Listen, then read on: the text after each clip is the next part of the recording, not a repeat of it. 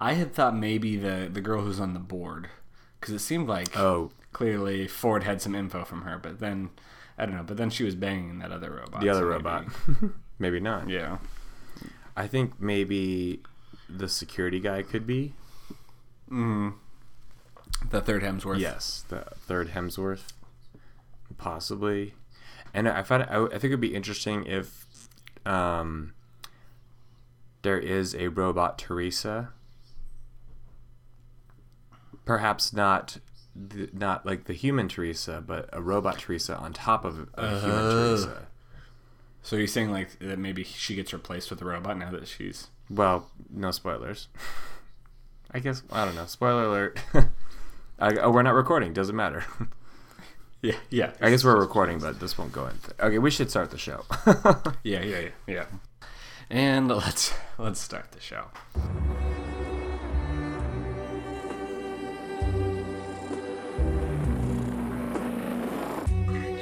Good evening, ladies and gentlemen, and welcome to This American Horror Story, an unofficial podcast about the FX hit show, American Horror Story. I am your host, Tyler Moss, here with my co-host, Chris Husted. Hey, everyone. Sad day. Welcome to Chapter 10, our season finale. I was just telling Chris before we started recording, but it bears repeating. This season flew by.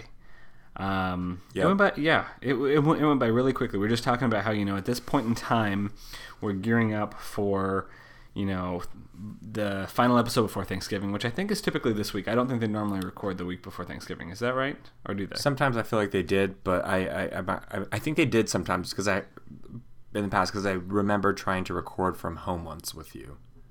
Maybe so. I feel like a lot of people listen during traveling. But maybe it was day of traveling or something like that. But yeah, it was always kind of fun to have a little bit of a break and then come back and have those episodes to look forward to. So I'm going to miss that for sure this year. But that being said, like we've talked about so much, this 10-episode arc has been much more tight and smooth, coherent. I guess. Yeah, it has. So going forward, what do you think? Do you think they're going to stick with a 10-episode format?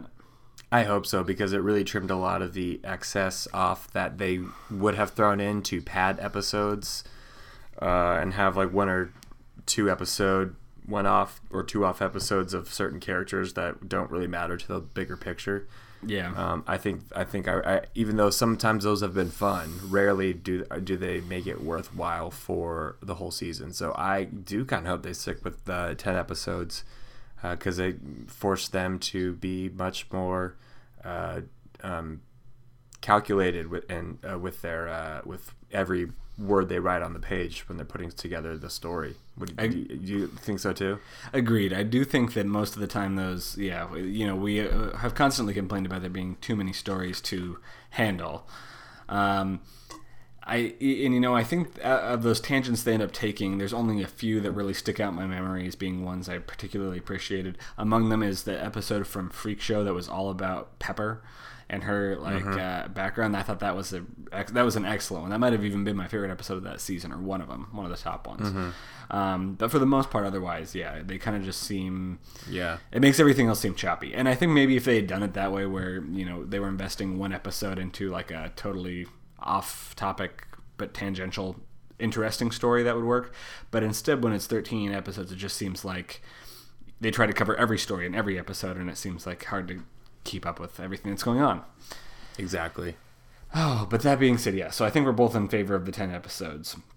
Before we really dive into this episode 10, the season finale, I want to first, I guess, thank everybody so much for joining us on Facebook this year throughout the season at facebook.com/This American Horror Story, and sending us your messages with all your great theories and comments.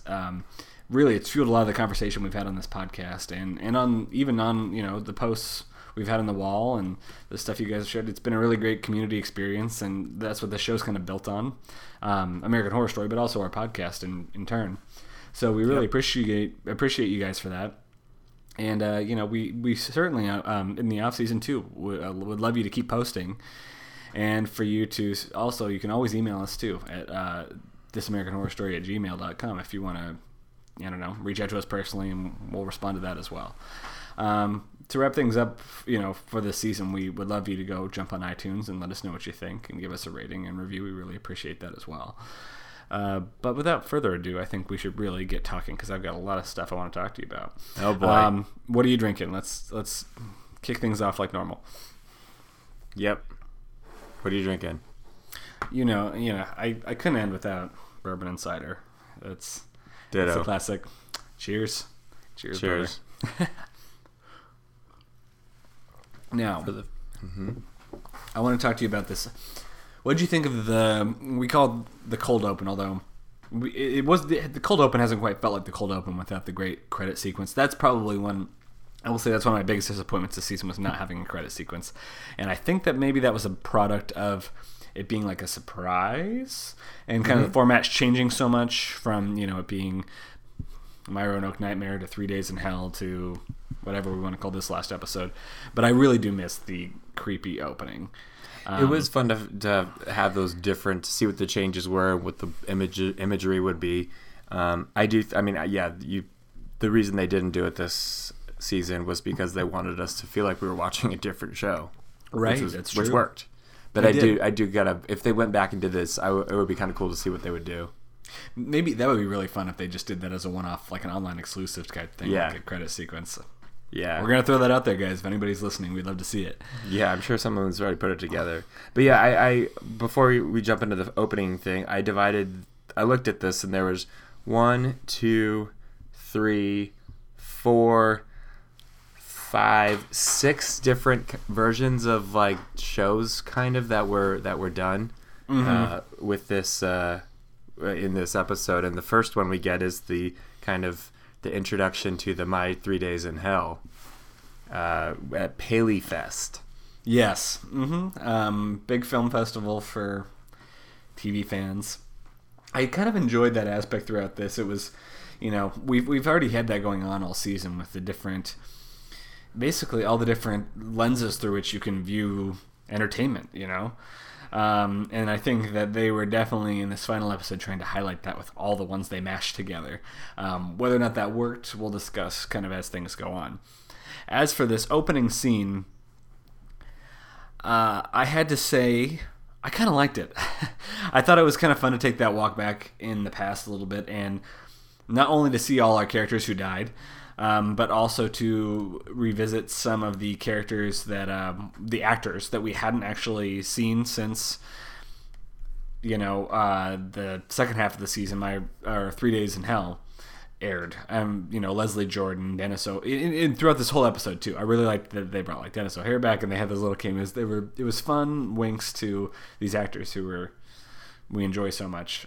Leslie Jordan is always one of my favorites, so it was great to see him come back. What did you think? I was so happy to see him. Yeah, I was so happy to see him.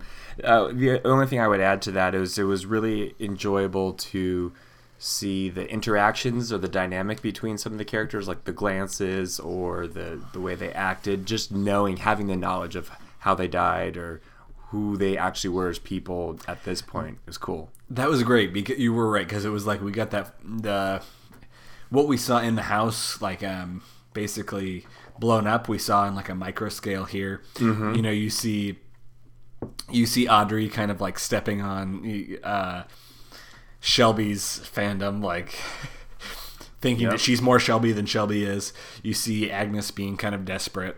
You see, Rory being kind of like a spontaneous kind of airhead, I guess. And then in turn, Audrey kind of not being sure about him, just going not being happy that he's going to go hug some ladies. And then you see kind of the bad boy Dominic a little bit. I guess we didn't really get anything from Matt in that sequence. He's out there like his reserved self. Yeah, Matt and Monet were the two we really didn't get anything from of kind of our core there, because then of course you have the Lee part where the girl from London connects with Lee, and that's kind of our lead into this whole episode being focused on Lee. And speaking of that, what did you think of this next transition with YouTube? And this is kind of our method for getting background on what happened post 3 Days in Hell, kind of between 3 Days in Hell and the trial that comes after. I thought it was pretty effective. It was fun. It was an interesting way to transition from from A to B, and I like that they're trying to be incredibly relevant, as this show tries to be, as far as current trends go. And there's YouTube critics everywhere and YouTube super fans who do post their reviews on everything from, I don't know, like lipstick to movies and TV shows and sports teams, you know. So I thought it was a fun, and I also like that we were introduced to her at Paley Fest, and then we get her YouTube video, and then we get obviously the opposite side of a super fan of Lee. We get the enemy of Lee, and that's the Polk Boy. The Polk Boy. Man, he was creepy. And we've seen and heard about those videos with mass shootings, so that surprisingly doesn't come as much of a shock anymore. Not a shock, but it was certainly dark. Disturbing, yeah. Yeah, disturbing in that sense. Because we know that shit really goes down. Well, and I think that you make a good point that it was a very interesting juxtaposition to kind of get that fun, like somewhat light-toned, fan review, followed up by this like coked up mass shooting rant. White man. Yep. It was, yeah, it kind of was a little bit chilling. And we moved there into this retrospective montage that they called Cracked. But I mean, it felt very, like a TV show about a courtroom, but her story had very much like we talked about, kind of like a making a murderer or these other true crime aspects to it. Definitely true crime. I want you to talk a little bit about and everything. Yeah, tell me a little bit about your impressions from as we kind of go through this whole review of the trial, and we hear from the Attorney General and the jury members and all this stuff. Right. Yeah, we're just kind of getting the talking heads a bit here in the throughout the court case. Initially, Lee was acquitted of the murders of the 3 people that they charged her with in Roanoke, which were the one guy, the kid, Finn Wittrock's character, which was Jether, Mama Polk, and then the boy, that was with the camera with the one who was with Taissa Farmiga, who was one of the blog. I can't remember what his name was, but the kid that was in Glee. yeah, right. I think those are the 3 that they're looking at. Mm-hmm. Cool. So okay. Yes, so she was acquitted of those because they found a trace of some crazy stuff in the weed that the Polks were growing. So they said she was under the influence. Really was the magic dragon there. She was hallucinating, yeah. So, and then they had one of the jurors come on and say, listen, I can't. She was on drugs and stuff like that, and her daughter was gone. I can't. And then. Okay, well, I'm jumping ahead. I think this is when we're actually going to. So she's acquitted from that, but then she gets charged with the murder of Mason. And that's the case when in court, Flora takes the stand, and Flora says as an eyewitness that she saw her mom, Lee, kill the dad, Mason, with a rock because the dad was going to take Flora away. So Lee picked up a rock, and we see a reenactment of it.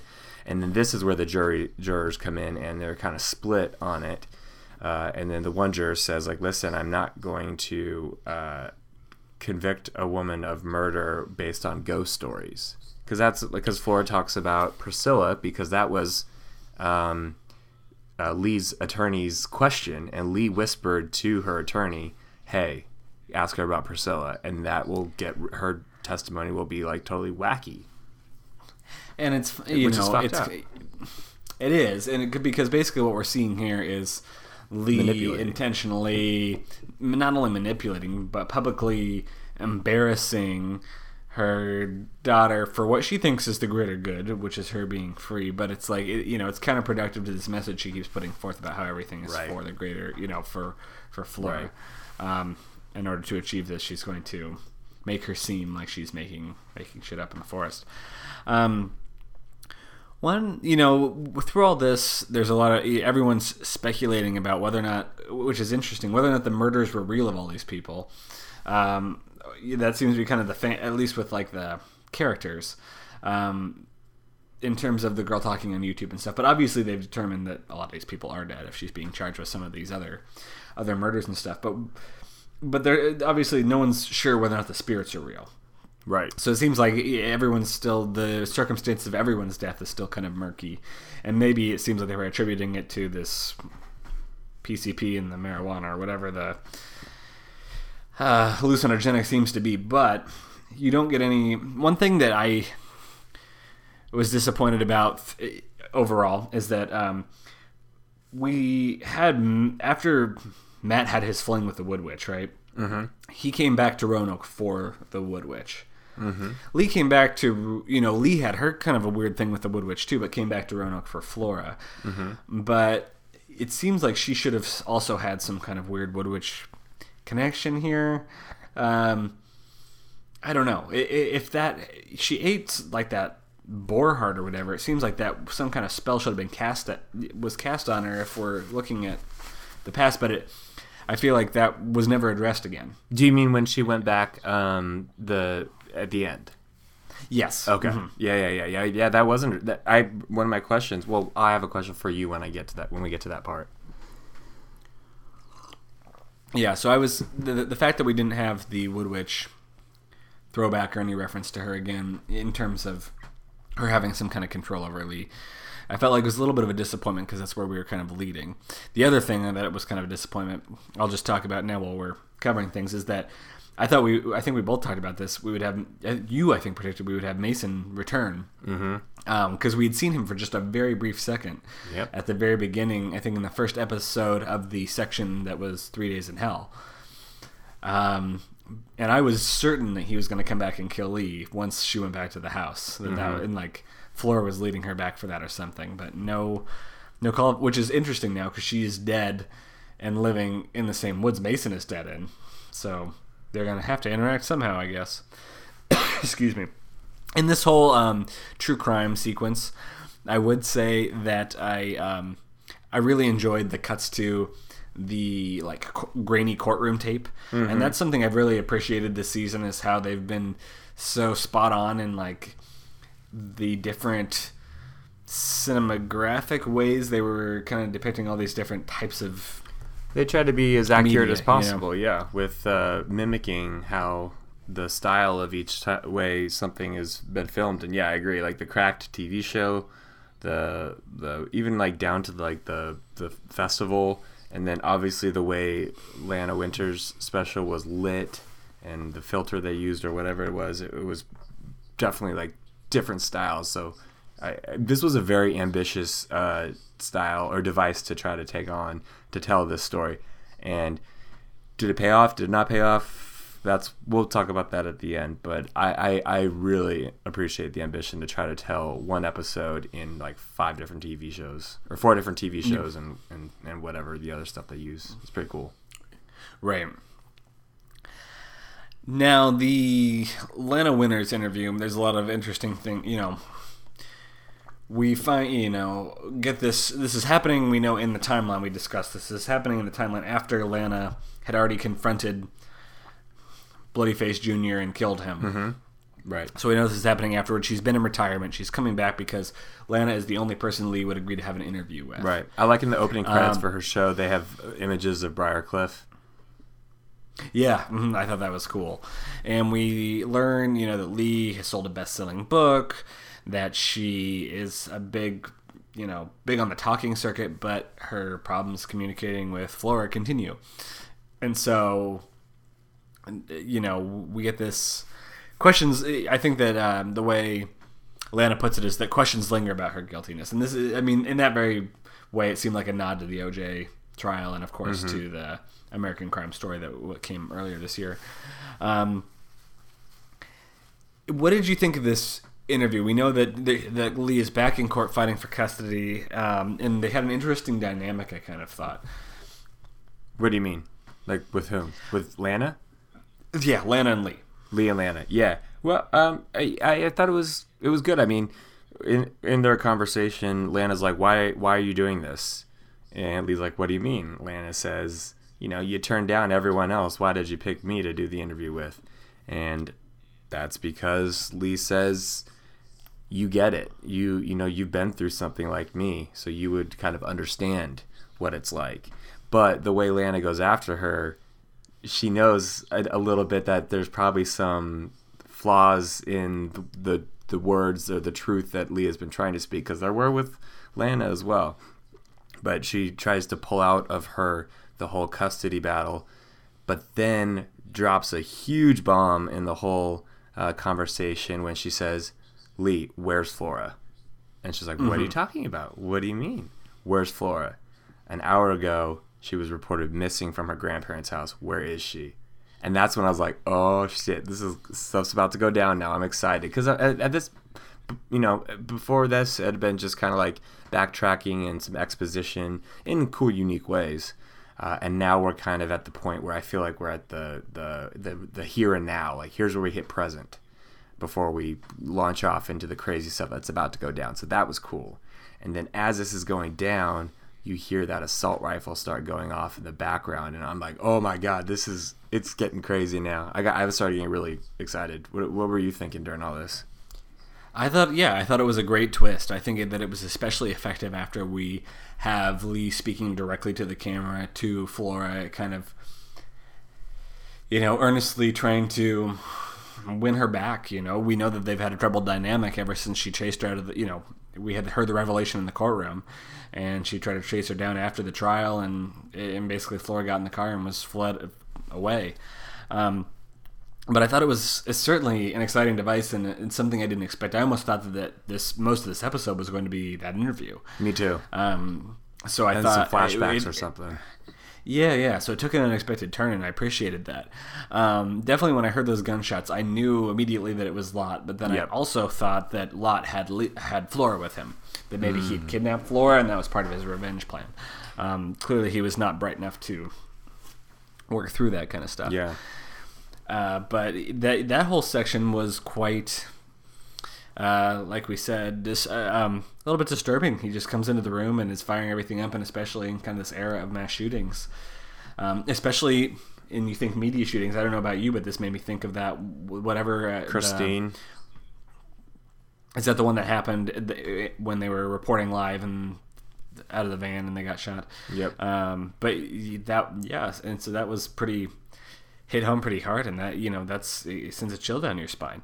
And then of course you have Lana trying to talk reason into him, but the guy, he can't comprehend, and just nails her in the face with the butt of his gun. But and then the cops took him right out after that. This was all very, very fast paced. Mm-hmm. And I still don't even know how I feel about it. I think that, it was very exciting, but it also seemed like it happened so fast. It was like we learned chop. We have the interview, and then all of a sudden we learn Flora's missing, but that's a separate thing than this shooting that's going on.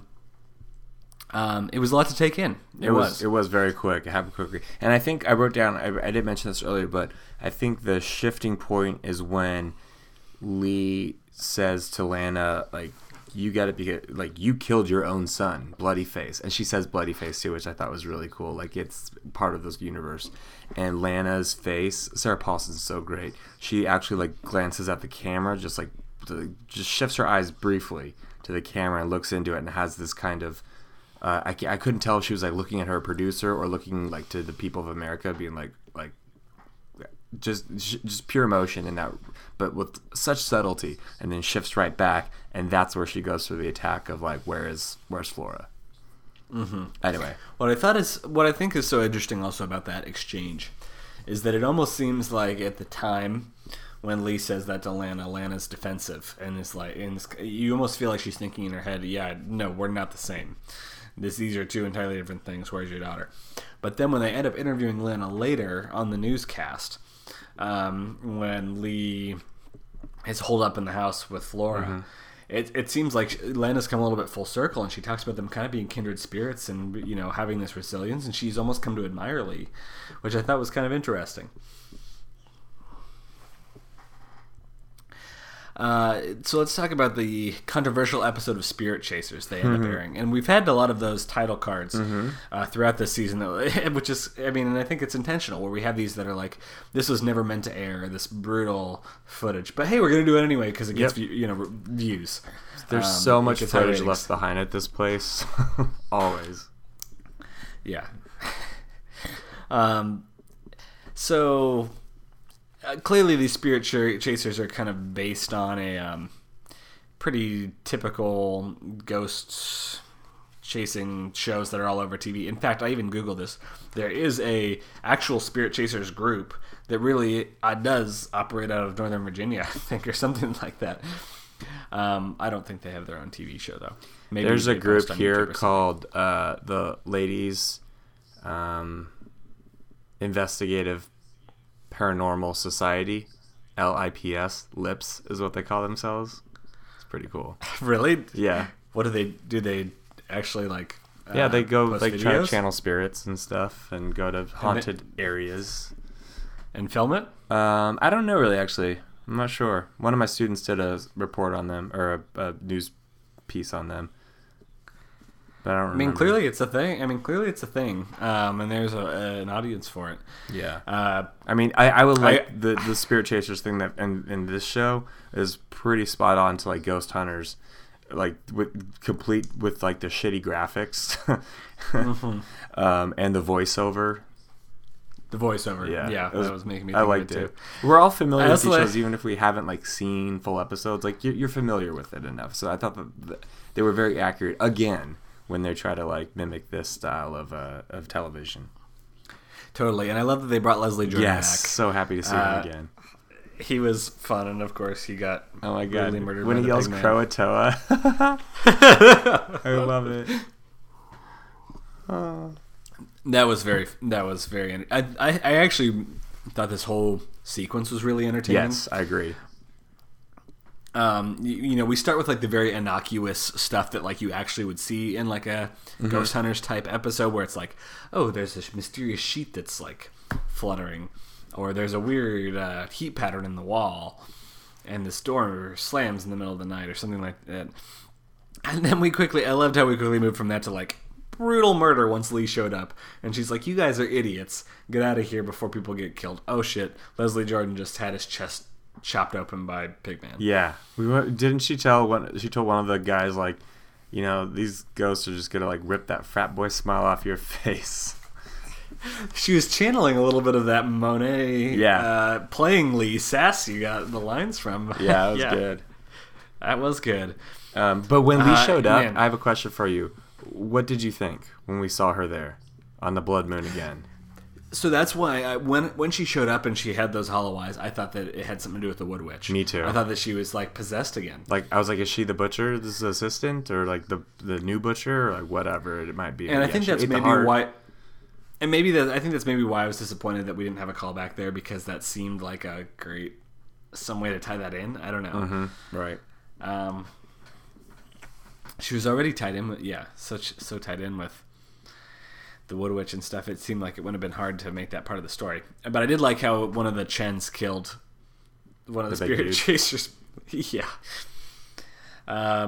And I think the butcher killed one, maybe two, and then all those arrows rained down. I think Yeah. was that from the Roanoke colony? Are they the ones who shoot I arrows? can't remember if it's them or if it's the hunters, but it's probably the Roanoke people because bow and arrow. So that the hunters had shotguns. Yeah. Yeah. So yeah, we have the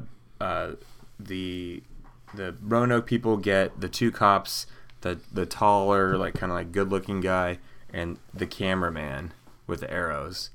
The butcher gets Tracy, the girl, and and we get a pretty good look at her too there. yeah. I love how we don't. You know, I want to see the butcher more often, but I'm so glad we don't, because it makes her that much more effective and scary.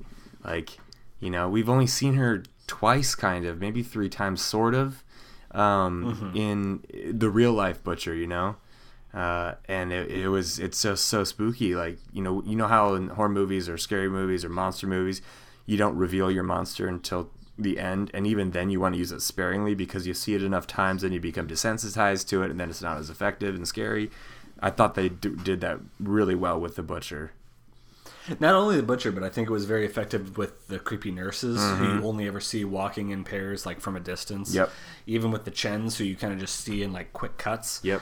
The one gripe I have that we didn't really get explained was the friendly ghost Edward Mott, who apparently lives in the basement, but sometimes will screech if you like catch him in this bad mood going through that tunnel. Yeah. The fact that we never addressed that bugs me a little bit, I guess, because it seems like all the other ghosts are like horrible killers. Yeah, I don't know. Like he was kind of a lame ghost. Like he was just in the tunnel and he was just wanted to be by himself. Like he wasn't trying to kill anyone ever, and he only helped the Lee and Shelby escape that one time because he didn't want anyone around. He didn't want them to die on the property and become a ghost there. That's true. I guess that he was a keep to himself ghost. Sense. Yeah. Mm-hmm. Yeah, I hear you. We go from here to the next day, obviously, and get like this is when we transition to the next. The news reports, which is the news reports, and you kind of get the 24-hour news network type thing when there's some standoff or a little, something along these lines. There's a lot of fun things I liked about this broadcast, like the Dennis O'Hare interview. I thought was funny, where he all these they make such a point to show what a big ego all these actors have. Oh, totally, like, I love that. He's like. He totally goes off subject and is talking about how he had that email chain that he could show them if he wanted to about how he was invited back to the show, but he decided not to go back to the show. Yep. Yeah. And the host or the reporter was like, so you knew Lee, right? And he's like, well, we met one time at the Paley Fest, and she was wearing something, whatever. Like he could only talk about the one or two most superficial things that he knew about her. And yet he was the guest of that had the most interaction with her, which is hilarious. And they jump at that. These actors jump at that anytime they get a chance to be on TV, right? Yeah, totally. No, I thought that was a good little cameo there for him. And then the smarmy newscaster who's interviewing Lana was also very entertaining. Oh, God, he was so douchey. Airhead anchor. Yeah. Yep. Enjoyed that as well. And so I have to say I liked all of this up until we cut back to like the real life, like what's happening, like as a TV show, as it like we've seen American Horror Story filmed. Right. So final scenes here, we get the interaction between Lee and Flora, in which Lee's trying to explain what she did, and Flora's still not having it because she saw Lee stone her father to death. And Lee makes the ultimate sacrifice to stay with Priscilla and be her mother, and burn the Roanoke house to the ground if Flora promises to leave and survive and all this kind of stuff. Which I think one of us or a listener, totally predicted that Lee was going to make a sacrifice at the end. I feel like this is something we have discussed in the past. Also, I totally called that they would burn the house down at the end. Mm-hmm. Maybe that was a little bit obvious. Yeah, I will. It's a bit of a horror movie trope or haunted house trope, right? Yeah. Well, yeah. How else do you get rid of the spirits that are inside? Although I don't think that's getting rid of the Roanoke colony, so I don't know what it does to the spirits that haunt the actual house, like the Chens and the nurses and stuff. Clearly it doesn't do anything because we see Flora and Priscilla right outside after that. And waving to, we see Priscilla and Lee outside waving to Flora. And what I wrote down was like a Star Wars moment where it's like we've got the disembodied spirits waving as they drive away. Right. And that's the end. And then, of course, we see like the villagers descending on the house again. Or on the property to kill the leftover police. What are thoughts on this whole final sequence? I agree with you. This is where it kind of got a little more disappointing for me. I still enjoyed it. I still thought it was kind of fun. This was the only part of the whole episode that wasn't trying to mimic a different style of TV show. So that kind of stood out to me a little bit, especially because we cut right from the news reports to this type of a shift in the way it's filmed. I didn't really understand. Like, I understand why. I don't know. Lee is a very selfish person because she wants Flora all to herself and never really recognized that she was a bad mother.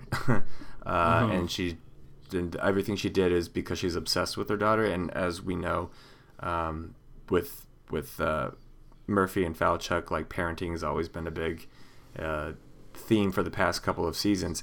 But I don't really understand why Lee says like she has to die to do all this. Why is I'm surprised that she would like do that ultimate sacrifice to die and become Priscilla's mother instead of like getting Flora to safety and then trying to go be with her.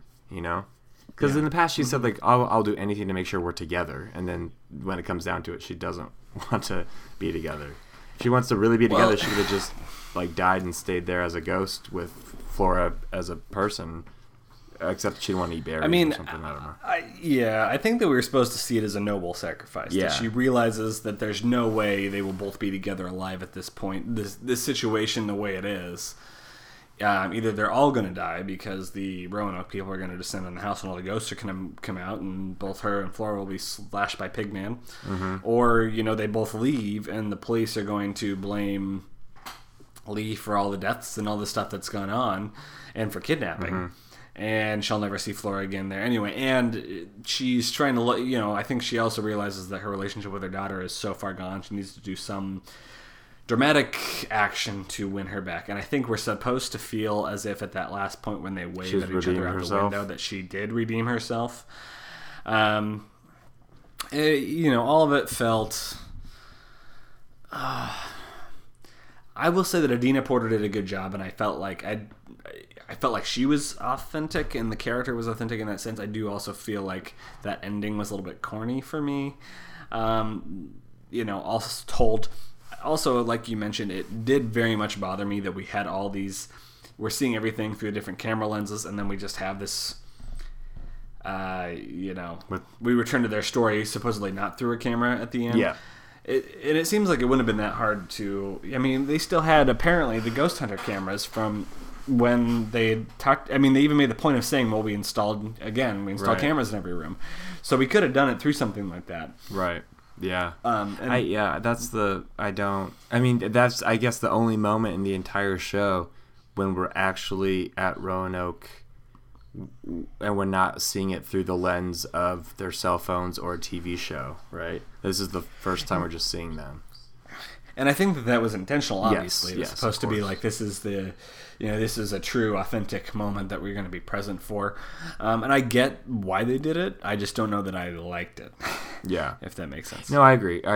Yeah. It was something off about it. One of the things that bothered me during this scene is that Priscilla's not developed. I don't need her whole freaking backstory because we got a little bit of that in episode 1 or 2, I think. But her motivations are so vague to me. Like, I know that she was trying to play and be with Flora and she didn't like the butcher, but I don't really remember. I don't know. I think I need to be refreshed a little more about why I care about Priscilla, It's true, I hear you, because she's already dead. What is the butcher going to do to her? I know she looks creepy, but so does Priscilla. Yeah. So I don't know. And then where did that gun come from? Did Lee bring it with her, I guess? Lee clearly brought it, yeah. She's gonna, I don't know, shoot the butcher or something like that. Of note that this episode was directed by Bradley Bucher, but it was written by Ryan Murphy and Brad Falchuk. So I think it kind of goes to show that they had a clear idea of what the storyline would be leading up to this throughout the entire season. Right. Yeah.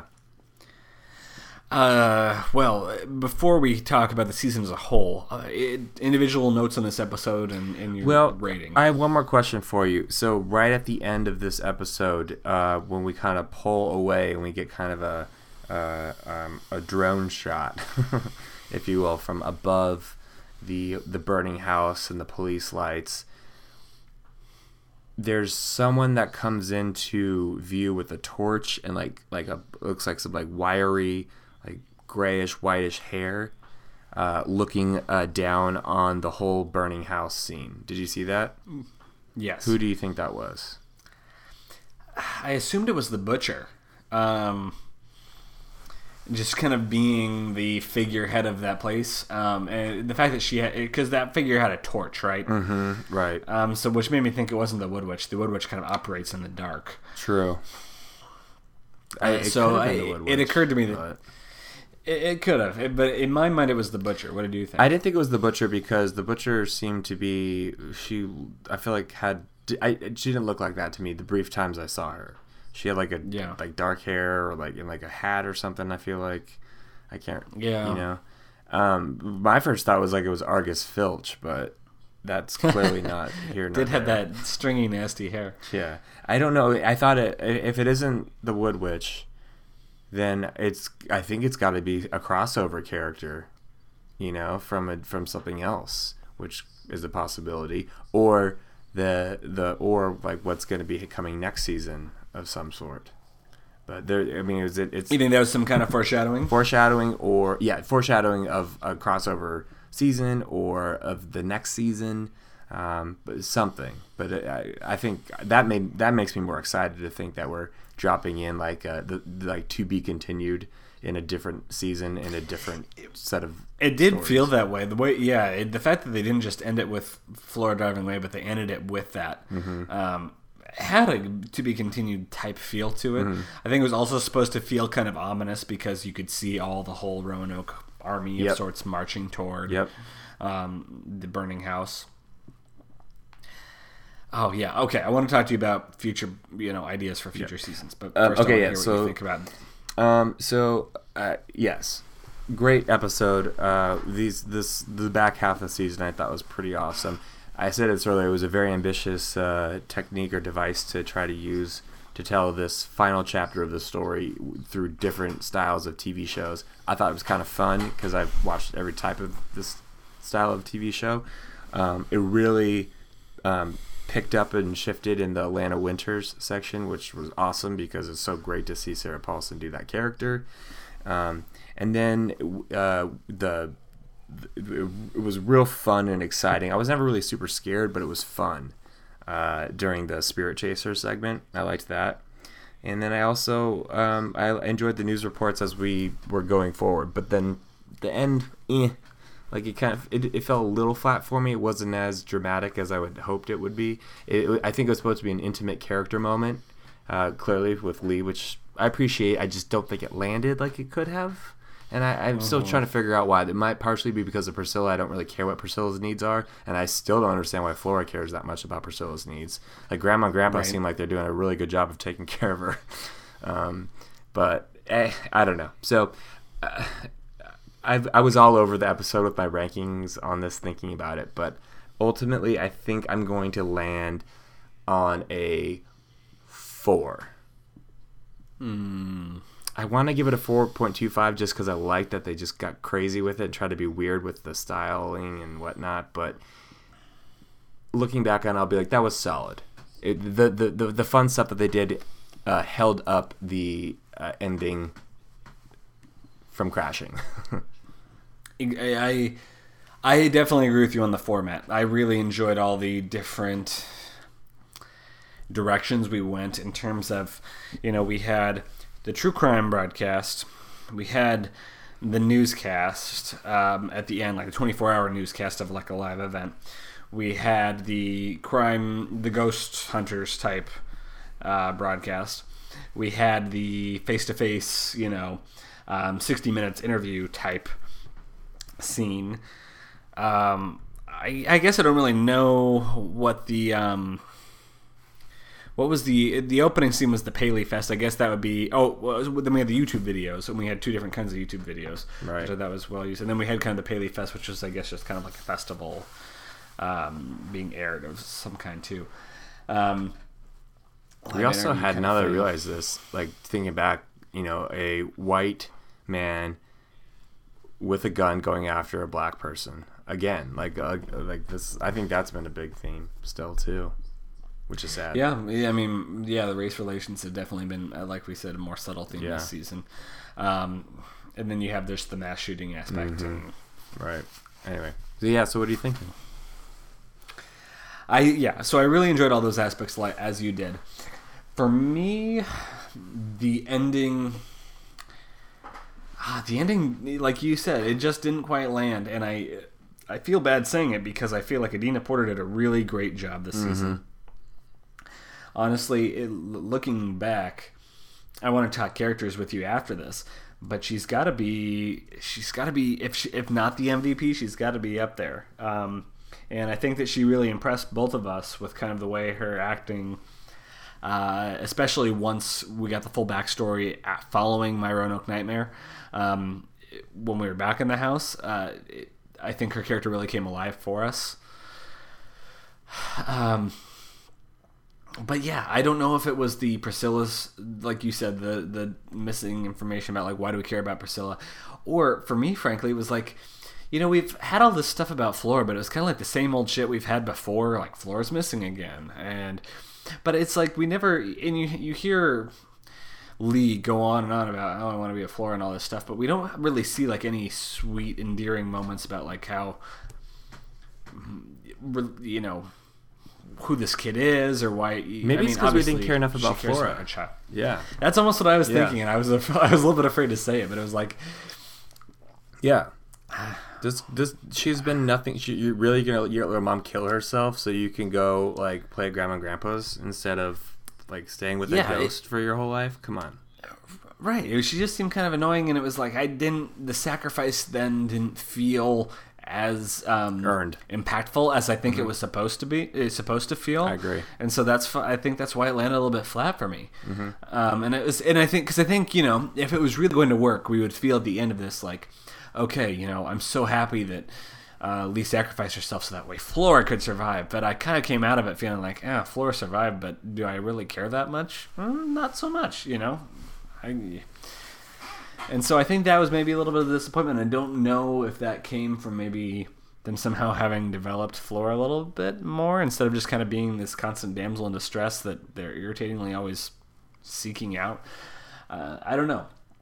But that's kind of how it ended up making me feel in the end. And I feel like, unfortunately, that did end up kind of dropping my enthusiasm for this episode a little bit more. And the score I'm going to give it is just in respect to the season as a whole and the scores I've given other episodes, because I feel like that stretch when we transition to my Roanoke Nightmare, so that would be episodes 6 through 9, was awesome. I think that it was maybe one of the best series of episodes that we've had in a row, like consistent in terms of consistency. Maybe the best stretch we've had of any season.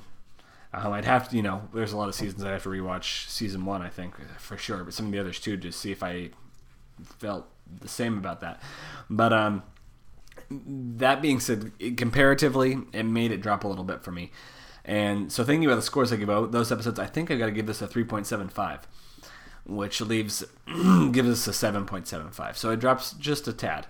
But I don't want that to take away from, like you said, the ambition this episode had in terms of the cool different formats. It's just the ending. Also, the ending, I think, could have been done differently in a more effective manner. Tell me about some of your... From this season, let's talk... Well, first, okay, so let's start by talking from the season. How do you feel like the season stacks up against the other seasons? Let's do our regular ranking of the seasons. I wrote this out like in the middle of a commercial break because I knew you'd ask this.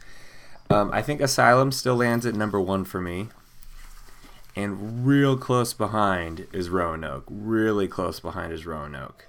I want to sit on Roanoke for a couple months and return to it in my mind and see how I feel about it later. It might move up.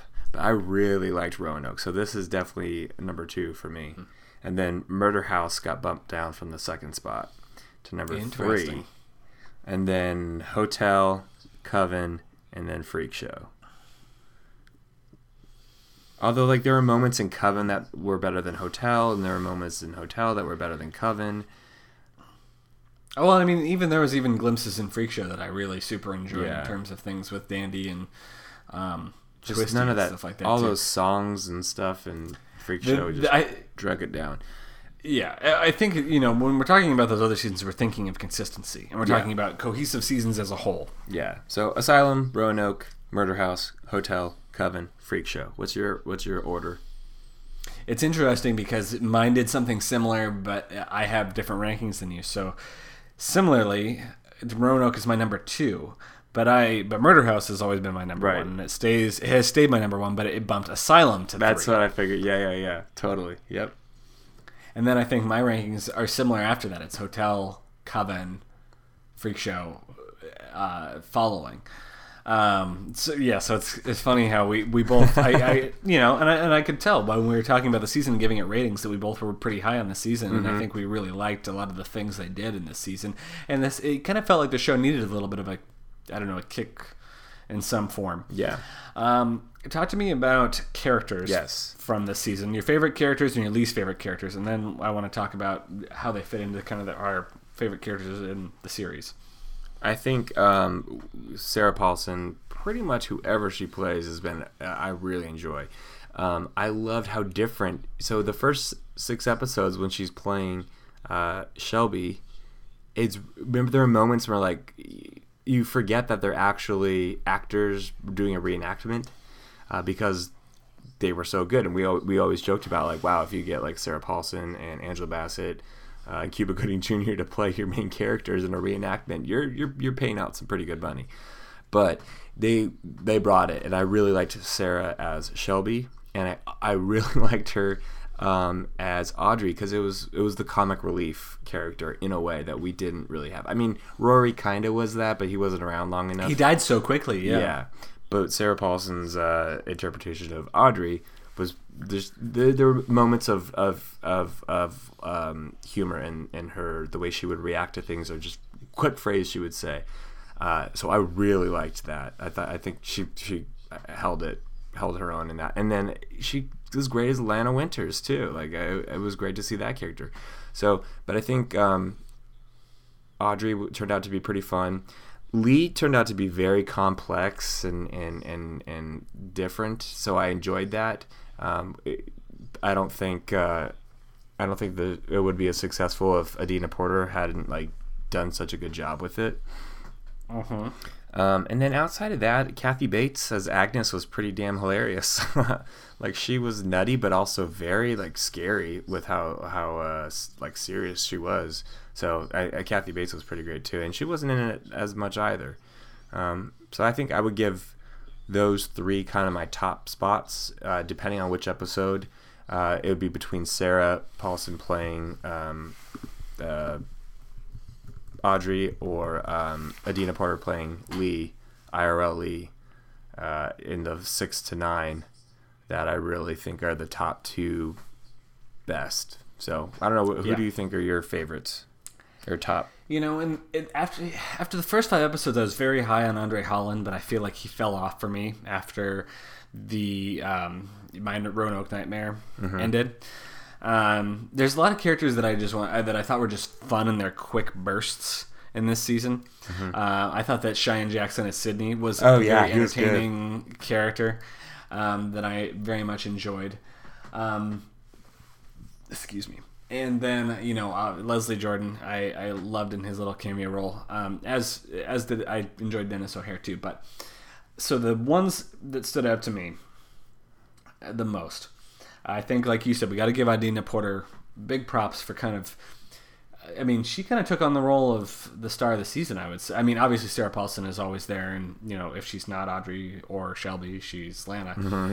But it's kind of interesting how the season ended up being about Lee in the end. By the time we've wrapped things up, and it's not where we saw things going at the beginning, which is kind of interesting. I love that, and I think that she pulled it off by really being so strong throughout that second half of the season, and not your classic final girl.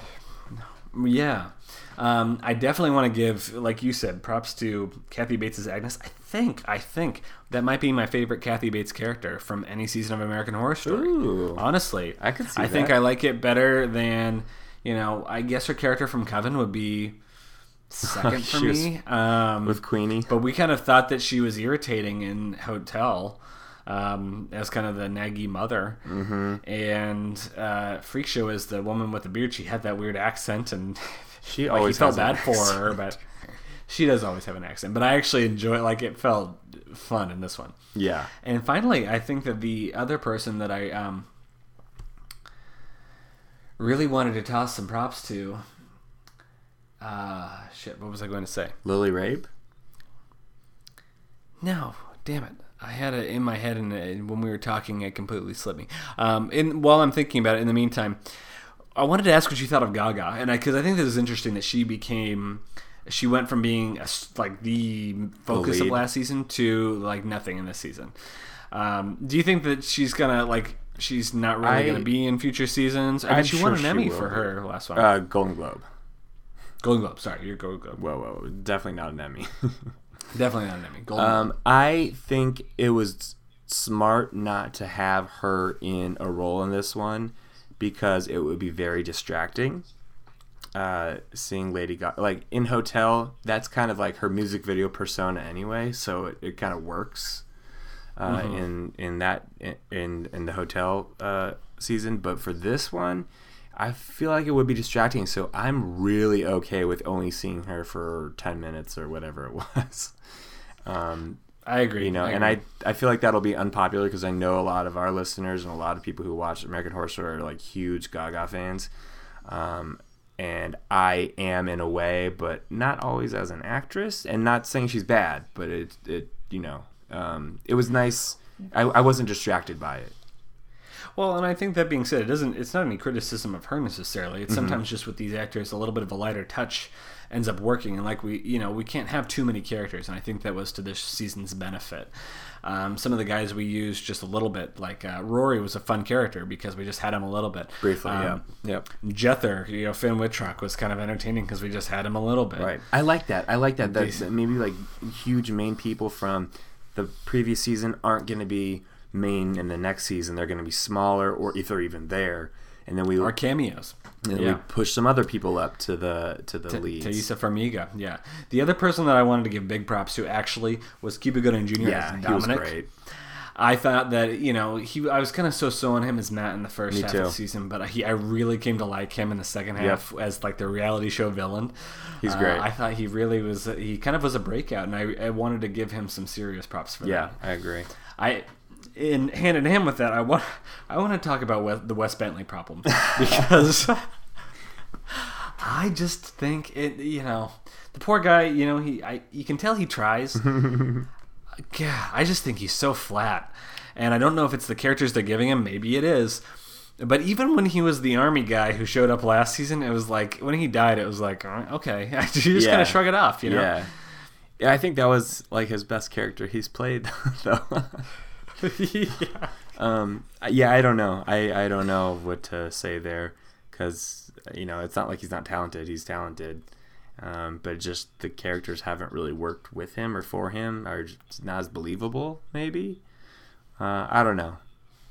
Unless his goal in the reenactment was to play a shitty actor, because that's the case. That's hilarious. That's funny. I like that. In which case, I wish they just made that more clear. Because yeah. Just like, how we talked about in the first 6 episodes how Rory or Evan Peters' accent and stuff was really hilarious and it was really like over the top, just kind of like a lot of his characters have been recently. But this one seemed a little almost too over the top. Well, yeah, it was because he's an actor trying to do this like really big thing, and I think knowing that in the back after like seeing what happens, that he was an actor trying to play this character was pretty funny. So I agree. But Wes Bentley. So yeah. Was there any characters from this season that you feel like carry? So thinking of some of my favorite characters of all time, if I'm looking back at past seasons, Tate is always going to hold strong from season 1, and Constance, love them both. Mm-hmm. From last season, Liz Taylor is going to be really up there for me as one of my all-time favorites. Even though I've said Freak Show is one of my least favorite seasons, I really do love Dandy and Twisty as characters. You did, They're some of my absolute favorites of all time, and I'm trying to think if there was anybody from Coven or Asylum that really fit into that for me. I liked Queenie in Coven. Queenie was fun in Coven. Well, I mean, there's a lot of fun characters in Coven. Emma Roberts' character was fun. Hilarious. She plays that character in everything now. Yes, yeah. That they just made a Scream Queens based on that character, essentially. Asylum, I don't know if there was any. Dr. Thredson was good, so Zachary Quinto was good as Bloodyface, and then also James Cromwell's character was also good. I don't know that they were. Sister Jude became really cool and fascinating to me. That's true. I think in terms of Jessica Lange's top characters, it was probably her and Constance were. Yeah, I think so. Up there. But I don't know if there's any characters for me from this season that are going to carry on like that. Do you see that being the case? It's a little more challenging because we had so many characters who were playing other characters. So, I think that's why I say, like, I think maybe Kathy Bates' Agnes will sticks live on out with me a little bit because she was one of the more quirky, very well established, crazy characters. Right. Maybe Sarah Paulson's Audrey. Audrey, yeah, I could see that. We haven't mentioned Angela Bassett. I think Angela Bassett did solid job too. She was a little more restrained with her sassiness. Not that I'm not trying to say she's a cliche sassy, but when she was good. I like her a lot. I hope she sticks around for next season. Yeah, I always enjoy her, and she was one of those ones there. She was always present, but she hit very well. Did a good job of taking a kind of a supporting role. Yeah. So a couple of final things of note.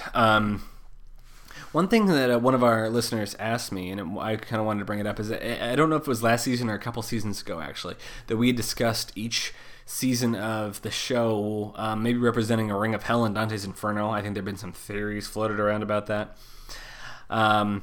So there are 9 rings of hell.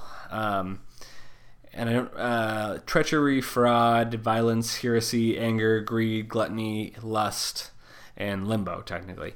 And so some of these we had discussed before. We discussed Murder House being lust, Asylum maybe being fraud in terms of, I think, Sister Jude dressing up as someone else and stuff. Coven was treachery because it was all about stabbing people in the back and all that stuff. And I don't think we actually ended up doing any after Coven or discussing this any further. I was trying to think about this, whether or not... and gluttony made sense for Hotel to me. Because you have all these people who are so dedicated to excess. That seemed like the theme of everything, whether it was just total kind of that glamorous lifestyle or, sucking a bunch of blood or whatever. Having these appetites seemed to be what Hotel represented. Roanoke, it seemed like, could fit into anger, because that's kind of, that's what drove the people of Roanoke and what drives Lee and all this different stuff too, to kill people. But I don't know. And Freak Show, I couldn't come up with one for. I was wondering if you had any thoughts on that. No, I think that's. I mean, it sounds like it could be good, but I think that's like trying to label one season one of those things is going to be too much, because there's too many. Yeah, I agree. At this point, there's I think they're. I mean, we're gonna be in season 7, but it seems like they've already got the next 5 seasons plotted out. So we're gonna go well beyond 9. Yeah, 9 possible things, and a lot of these now seem like crossovers. So I think that they could, you can apply. I mean, you could apply violence or any number of these lust to a lot of these different seasons. So it might not be so easy to characterize. Now, in terms of themes for next season, the one thing we pretty much know is that I guess they're bringing back some characters from Freak Show. Whether this means a kind of prologue or whether we're talking descendants of people from Freak Show, it's not really clear. But I'm wondering if you have any thoughts on what it could be or ideas of what you'd like to see. Well, I guess it can't be summer camp then. Which would have been a good one. Yeah, I think that would be one I'm hoping they're just putting in their pocket. I don't know. Freak Show... I do think that would be a lot of fun. I'm curious what characters they'll be just because... I don't know. The Freak Show had kind of a novelty to it because of these characters who had weird things or strange oddities about their physical appearances. So if that happens, if we have some of those characters for another season, it's going to feel to me like it's the same thing almost. Like they're gonna have to deal with the same issues, right? Like, you're weird looking. So I don't know. I'm actually extremely skeptical of using characters from Freak Show in another season, just because they are the most unflexible, I think, to use in another season. So I don't know what it will be. I just hope they just pass through and aren't used as main focal points. Yeah, I hear you. Maybe there would be some kind of stepping in crossover like we've seen, like with Lena or something like that.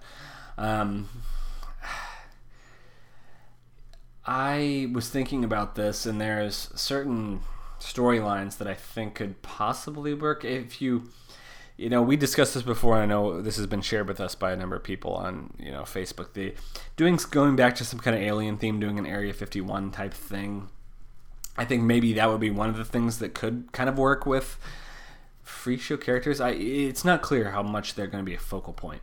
But I agree with you that kind of like the thing is, the only other thing I see working is the asylum kind of thing, and we've already done that. Right. So I don't know. Unless it's like a Hills Have Eyes nuclear experiment type thing where it creates disfigurements. Yeah, I could see that. Actually, that's a very great idea. That's a great idea. I think that. You hear that? That would also kind of Ryan and Brad. And that would kind of fit if you did something in that kind of that. So, do you remember what time period a freak show took place in? Was it 60s, 50s, 60s? So if we went back even further, testing the atomic bomb or something like that. You could do some interesting stuff because you could take place in like New Mexico, and you could also mix in kind of a Roswell Area 51 type thing with it, and do aliens, and you could do nuclear bomb testing, and maybe that's affecting, I don't know, having an effect on some of these people, and then you could do like human testing too, with some of the weird stuff they were doing. Yeah, you know what I hope Biomedic. You know what I hope they eventually do. I thought about this today. I really hope they do just a straight up good old fashioned like monster movie, whether it be something like Cloverfield-esque, or if it's like The Thing, where you're isolated in the Antarctic, or I think there's a lot of cool monster stuff that we haven't done any of that yet. That's true. We've had like monsters make an appearance, but they've always been kind of side characters. Yeah. Like I'm thinking of, Pigman in this season, right? Or the Minotaur in Coven. Yeah. The creatures have never been the primary antagonist in any season. Yeah, or like Swamp Thing, like an actual monster that's terrifying. And I know that's going to be hard to do for like 10 episodes, so there's got to be other things involved. But it'd be really cool if there was some sort of that. I think that needs to happen at some point. I'm really digging this whole Hills Have Eyes meets nuclear bomb testing, human experiments, and also aliens, like a New Mexico type thing. Yep. I'm feeling that. I hope that's direct.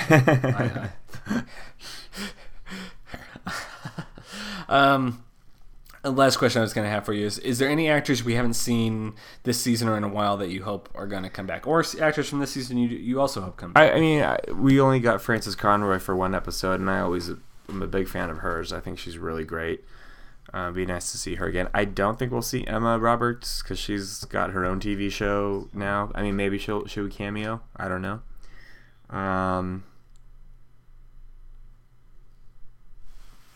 While I'm thinking of this, who do you think you'd like to see come back? So I was thinking about this. John Carroll Lynch is a guy who I think was really creepy as Twisty. Who we didn't get to see that much of. He was, we got rid of him pretty quickly. But I think he makes a great creepy character, and I think he'd be fun to bring back. Zachary Quinto, I don't think we've seen since Freak Show. He's a big movie star now, though. he is a big movie star. So even in a creepy cameo role, he would be nice. Kate Mara is someone we only had in season 1. Is a great actress, and she's kind of a movie star now too. Yeah, but I still think they have the star power to pull some people. Tom Hardy's starring in a show on FX now. They can bring some of these people back here and there. Ryan Murphy certainly has the leverage to do that. Right. Another one I wrote is Lance Reddick, who played Papa Legba in Coven, which was a great character, but that's all he's done, and I love him in The Wire. He's a great actor. The Wire. Not not someone who has been greatly utilized, and I think he would be a lot of fun to come back and play more with. From this season, Cuba Gooding Jr., I think I would definitely like to see again in different roles. It was kind of fun for this to be his comeback. I mean, this obviously American Crime Story was his real comeback, but Ryan Murphy is kind of really kind of revitalized his career. So I think he would be fun to see too. Yeah, man, it is incredible to think that we've already gone through a whole season, and we're gonna have to wait however long before we revisit this. Yeah. Oh, one more thing I thought. Why did Lee come back right away as a ghost, and the other ones, when they died, they didn't come back as a ghost right away? That was kind of weird to me, and that didn't make sense. Yeah, a little bit of a hole there. I was about to say I could make some excuse about maybe the house burning down or something like that, but honestly, I think it was just a good plot device because they needed to show that Flora forgave her. You know? Yeah. Anyway. Well, that's I think that adds to kind of why we felt like the end fell apart here. Overall, this season has been absolutely awesome. I think they did a great job kind of revitalizing the series as a whole by changing it up a little bit. And I know some people aren't going to like it because it's not your standard American Horror Story where it's like tons of monsters and demons and ghosts and serial killers all wrapped up into one, and aliens wrapped up into one season. This one is a much more simpler one, and I think it's more successful because of that. I really think it is. And that's how I appreciate the storytelling in this one so much more than almost all the other seasons. You know what I want to invite people to do is after you listen to this episode, go to our Facebook page and rank, in the comments for this episode, rank your seasons. Yeah, like we do. Because I'm very curious to hear if we're anomalies in the seasons that we enjoy and everyone else has very different favorites, or if there's kind of a consensus. It would be kind of fun to see. So yeah, go on there and share what you think. Everybody who's out there.